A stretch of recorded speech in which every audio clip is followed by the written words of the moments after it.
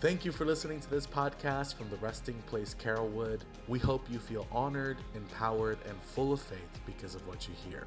And we would love to see you at a gathering soon. For more resources like this, head to trpfamily.org.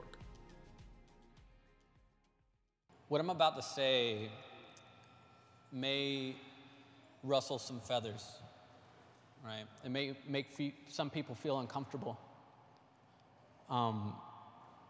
I don't think the people were comfortable like the vendors when Jesus was flipping tables and putting them out. I don't think that they were comfortable, but that's because the truth is not always synonymous with comfort. So I figured I would preach on a light subject today. I'm going to talk about Satan. And particularly his deceitful strategies and the world. See, he has a few names. Once he was the angel of light turned prince of darkness, Lucifer, Beelzebub, the god of this age, ruler of this world, the enemy, prince of power of the air, the devil, Satan. My main point is it's okay to say his name. Don't be afraid of it, because I promise you, he knows yours. Now, what if I stood up here and I preached? One should strive to act with compassion and empathy towards all creatures. One's body should never be broken, infringed, or dishonored. The freedoms of others should be respected. And people are fallible. If one makes a mistake, one should do one's best to rectify it and resolve any harm that may have been caused. Pretty agreeable, right? Pretty understandable. Now, some of those things I just listed were some of the fundamental beliefs of the Satanic Temple. It's pretty shocking, right? Because for a second you were agreeing with it. Now, what if I stood up here and preached, it's okay to cheat on your wife? What does she really do for you? There is a time to kill, steal, and destroy. You can cast spells, play with the Ouija, seek the dead. Witchcraft is really just meant, as if used responsibly, it's okay. Save up all your money. You are the one who provided it. Those people in need around you, they made their bed. They're just haters of yours. See, if I stood up here and preached that, you guys wouldn't want to hear it. Right? Why? Because it's blatantly in your face evil. But if I put a cool beat to it, put a nice melody to it, man, half of us will bump it on the way to work tomorrow morning. If I dim the lights, pass out some popcorn and put it on the big screen, man, some of us will pay to see it. I'm not saying that if you watch Harry Potter or listen to Ozzy Osbourne or dress your kids up in October that you're going to end up going to hell as some Satan worshiper. What I'm asking is, can you do it and do it to the glory of the Lord? It's just a stupid holiday. It's just a song. It's just lyrics. I don't mean it. God sees my heart. I get you. I got it. I hear you. And a very common scripture to be used to defend this is 1 Corinthians chapter 10. You see, he's talking. Paul here is talking about pork rinds. Right? He's talking about pork. And after Jesus did what he did, he says, look, all food is clean now, right? But don't go with a bag of pork rinds to your buddy's house, to a believer that still feels a certain way about pork. Right? You don't want to become that stumbling block, right? The verse says, all things are lawful, but not all things are helpful. All things are lawful, but not all things build up. Let no one seek his own good, but the good of his neighbor. Eat whatever is sold in the meat market without raising any questions on the ground of conscience. For the earth is the Lord's and the fulfillment thereof. Notice it says the earth is the Lord's and everything in it. So yes, partake in his creation. We're free to do so. Bacon. Amen. If you don't amen something, amen bacon. Thank you, Jesus. But notice Paul does not say the world and everything in it.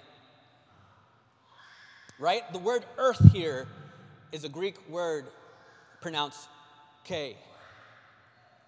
And it says, or it translates into the physical soil, the ground, the earth, its inhibitors,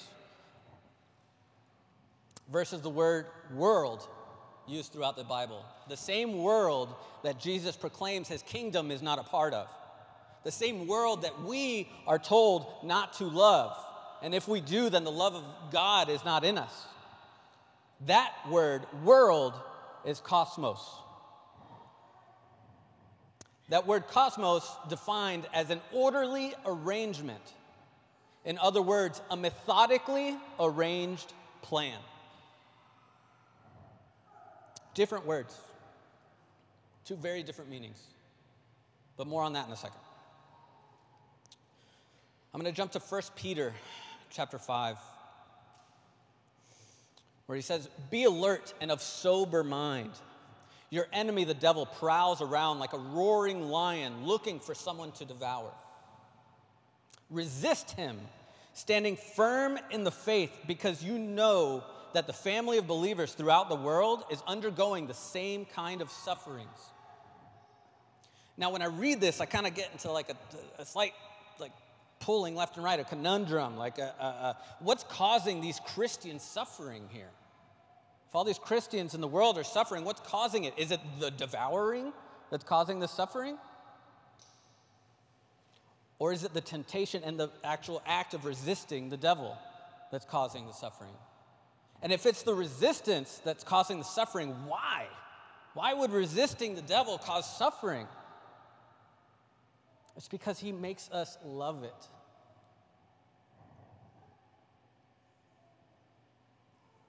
He makes us his agenda normal and okay. He makes us think that he didn't just lay that landmine for you to step on.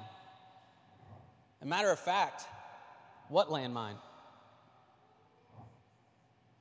See, there's a reason why the military these days no longer wear bright red suits, and shiny belt buckles, beating on a drum and playing the flute. No, we wear camouflage now. Why? Because it's easier to kill the enemy when they do not see you. They do not see that you are present. They are deceived until it is too late. I'm going to jump to Ezekiel 28 and paraphrase. It's a prophecy against the king of Tyre. But the description of this prophecy turns from the king of Tyre and starts to turn into the description of Lucifer before his fall. You were the seal of perfection, full of wisdom, perfect in beauty. Every precious stone adorned you: carnelian, chrysolite, emerald, topaz, onyx, jasper. Your settings and mountings were made of gold. You were anointed as the guardian cherub. You were on the holy mount of God. You were blameless in your ways from the day you were created until wickedness was found in you. You see, that description doesn't sound like a pointy red tail and a pitchfork. It sounds like convincing camouflage. Has anybody heard of a gentleman named Joseph Smith? Does that name sound familiar to anybody? See, Joseph Smith, this guy had a revelation by an angel. He visited Joseph. And this revelation started him to start the Mormon church. And yes, they believe in a Jesus, but not the same Jesus of this Bible. They believe that they will be exalted into gods themselves one day and own like their own planet and world. And they will be exalted as long as their works are good enough. You guys probably heard of this guy, though. He goes by the name of Muhammad. He was also visited by an angel. And this revelation started him to start the nation of Islam. They also believe a lot of what we believe. That Jesus is the Messiah. He's born of the Virgin Mary. He resides in heaven, and he will come back to defeat the Antichrist. Matter of fact, the Quran talks about Jesus more than it does Muhammad. But they refuse to believe that Jesus was God in the flesh. They believe he was just a good prophet. They believe that he died they refuse to believe that he died on the cross. And their works at the end will be judged to see if they were good enough to get into heaven. Sick and twisted versions of Scripture, and I do believe something that these guys proclaimed. I do believe they were indeed visited by an angel. This angel probably seemed full of wisdom and perfect in beauty. Adorned by precious stones and gold, they were deceived, and then they were devoured. Satan is such a deceiver that he has his own followers blinded to the fact that he is a real being. Straight from the Church of Satan website, frequently asked questions. Question: why do Satanists worship the devil? Answer: we don't. Satanists are atheists. We see the universe as being indifferent to us, and so all morals and values are subjective to human constructions. Our position is to be self-centered, with ourselves being the most important person, the God of our subjective universe. So we are sometimes said to worship ourselves. Our current high priest Gilmore calls this step moving from being an atheist to an itheist. Satan to us is a symbol of pride, liberty, and individualism, and it serves as an external metaphorical projection of our highest personal potential. We do not believe in Satan as a being or a person. I feel like there are so many Christians these days that live their life subconsciously agreeing with that last sentence. Yes, keep your eyes on the Lion of Judah, but they refuse to face the reality of the lion that is prowling, looking for someone to devour. You see, Jesus in Mark 12, he was asked what the most important commandments, out of the commandments, which are the most important, or which one is the most important, and he summarized them down to two. The first one being, love your God with all your heart, with all your soul, and all your mind, and all your strength. And the second one, love your neighbor as yourself. You see, Jesus projected outward when it came down to summarizing the laws of God. Later in the garden, sweating blood, crying to the Father, may your will be done. Yet a gentleman named Aleister Crowley, I don't know if this name rings a bell for anybody. See, he's the founder of a Thelema cult born from the Satanic Church. It involved a lot of demonic witchcraft and magic. Ozzy made a very catchy song about him. Hey, Mr. Crowley.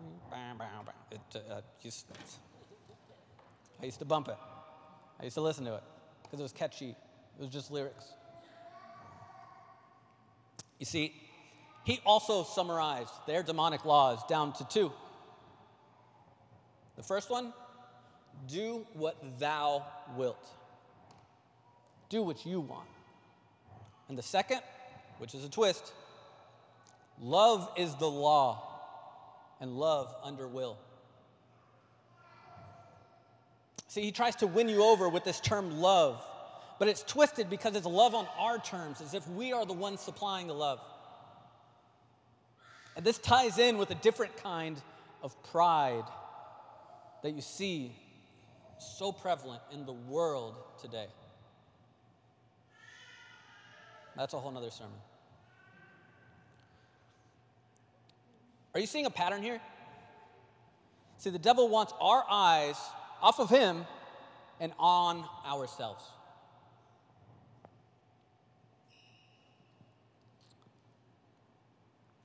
And this strategy has seeped its way into the church. Our gathering is supposed to be to his glory, but it seems like the Western church as a whole is more focused on our experience while we are here.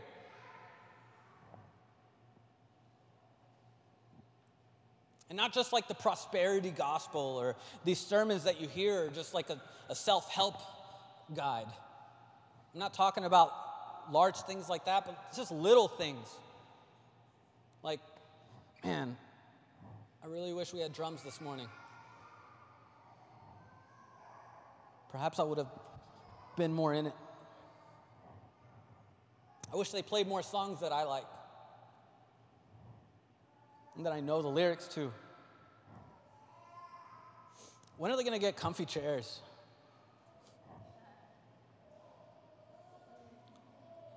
I like the coffee and snacks and the people at the Tampa campus more.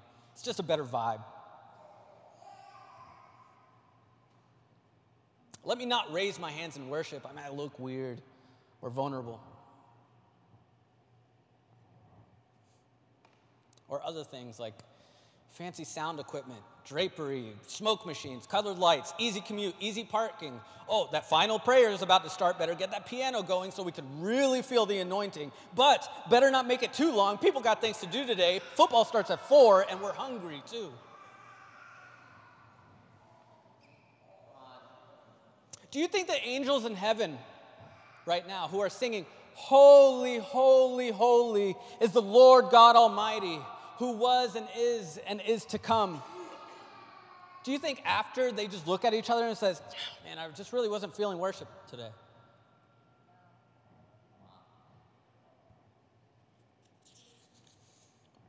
You know, because the devil is not omnipresent. That means he can't be everywhere at once like God can. He must make an efficient system that guides those that are not alert to his will.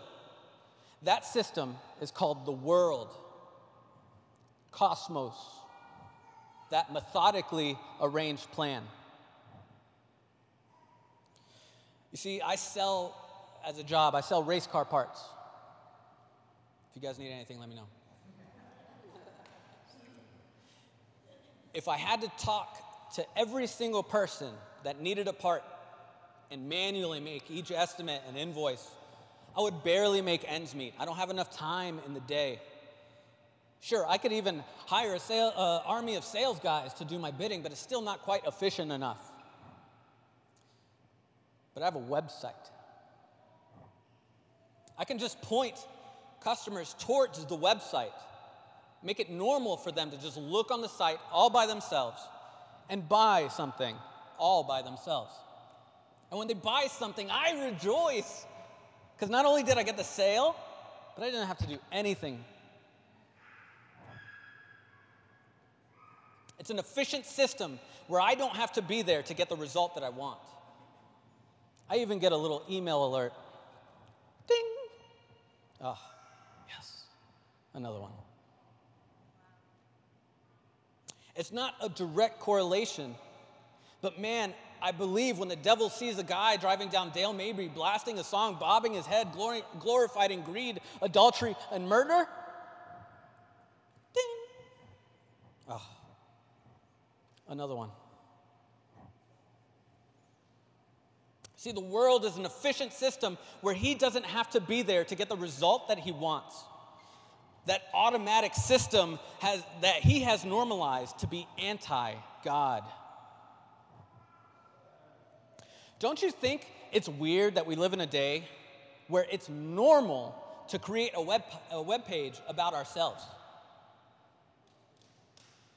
And we tend to use that same webpage to check out other people's pages and compare ourselves to them and compare our lives and our stuff, causing us to covet our neighbors and stuff and lifestyle, all while having the nerve to call it social media when it's doing the exact opposite of fellowship. It's anti-social. It's anti-God. But Asiel, I use it as a tool to spread the gospel. Man, amen. That is great. But it's hard not to get addicted to go back to it 5 minutes later just to see how many people liked what you posted. We want that gratification of laughing faces and thumbs ups and prayer hands from people. The question that you need to ask yourselves is, does God like my post? And if he does, if it lines up with Scripture, I don't care if I don't get any likes on it.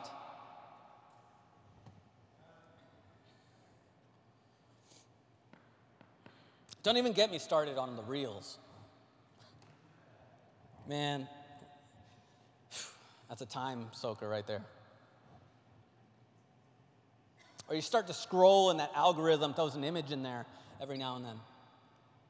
You know, that image that you find yourself just kind of glancing at for a second. What? You think that's some kind of random event? That's not a camouflage landmine left for you to step on?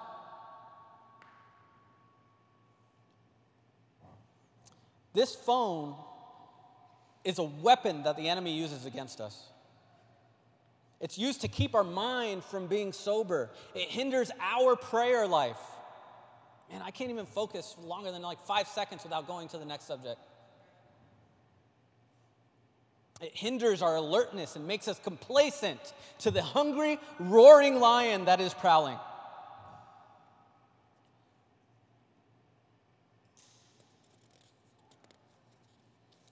Everybody following me? See, we do not struggle with flesh and blood. This is spiritual warfare. The Lord wouldn't give us this full suit of armor and tell us to put it on every single day if we weren't stepping out into a battlefield. What did you think this was? I'm talking about the belt of truth, the breastplate of righteousness, the readiness that's fitted on our feet, the shield of faith, the helmet of salvation, the sword of the Spirit, which is the word of God. We are in a war, but we can walk in peace because we know who gave us this armor. This is my favorite part. I'm speaking for every believer in the room today.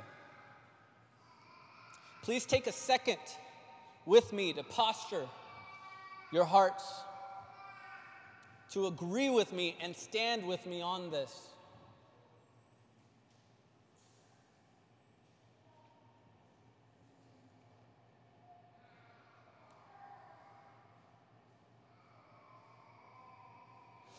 I don't want to say anything.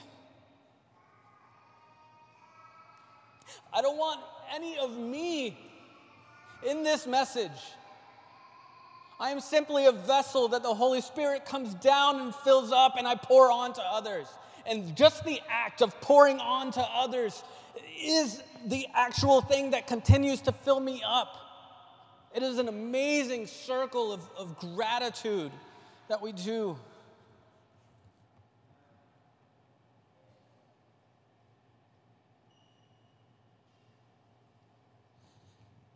It's time to pull out our sword.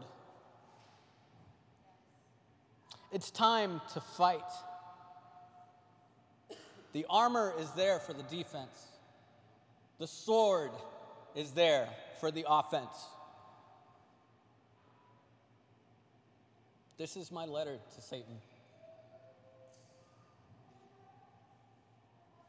I am fully aware of the reason why you hate me. It is the same reason why my Father in heaven loves me. Because when you both look at me, you see the same thing. The righteousness of God in Christ Jesus. I am fully aware of your deceitful tricks. My eyes have been opened by my Father in heaven, and instead of looking down at the army against me, I'm focused on the surrounding chariots of fire above me, and we have the high ground. I have no relation to death anymore. Death does not pertain to me because it was defeated by the Lamb of God that was slain on the cross, along with my flesh and sin. In exchange for death that I deserved, he graciously has given me eternal life with him. I am no longer a slave to you and your world.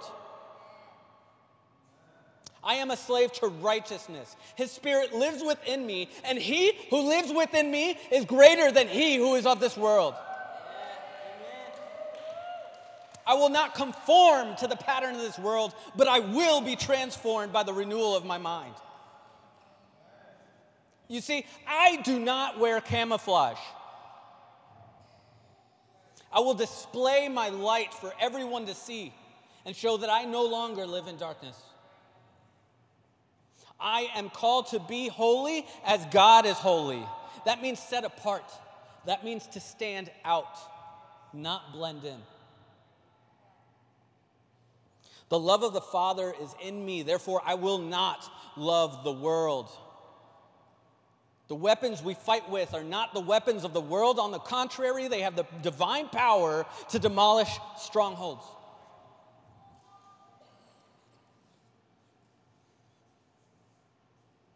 I refuse to act like I got on the throne by my own doing, but do not get it twisted, because I am seated. I'm seated on the very throne that you yearned for but fell short of. It is by the grace of God that he has placed me on the throne with him. And take a wild guess who my footstool is. You see, I put my feet up because they're tired. They're tired and bruised from crushing the enemy all day and night. Not because I am, but because I am. I refuse to exalt my name. I will forever give all the glory to the name above all names. He has a few. The great I am, Jesus, Yeshua, Emmanuel, Jehovah, El Shaddai, Yahweh, Abba, Elohim, Adonai. It's my main point. It's okay to say his name, because I promise you, he knows yours. Thank you for listening to this podcast from the Resting Place Carrollwood. We hope you feel honored, empowered, and full of faith because of what you hear. And we would love to see you at a gathering soon. For more resources like this, head to trpfamily.org.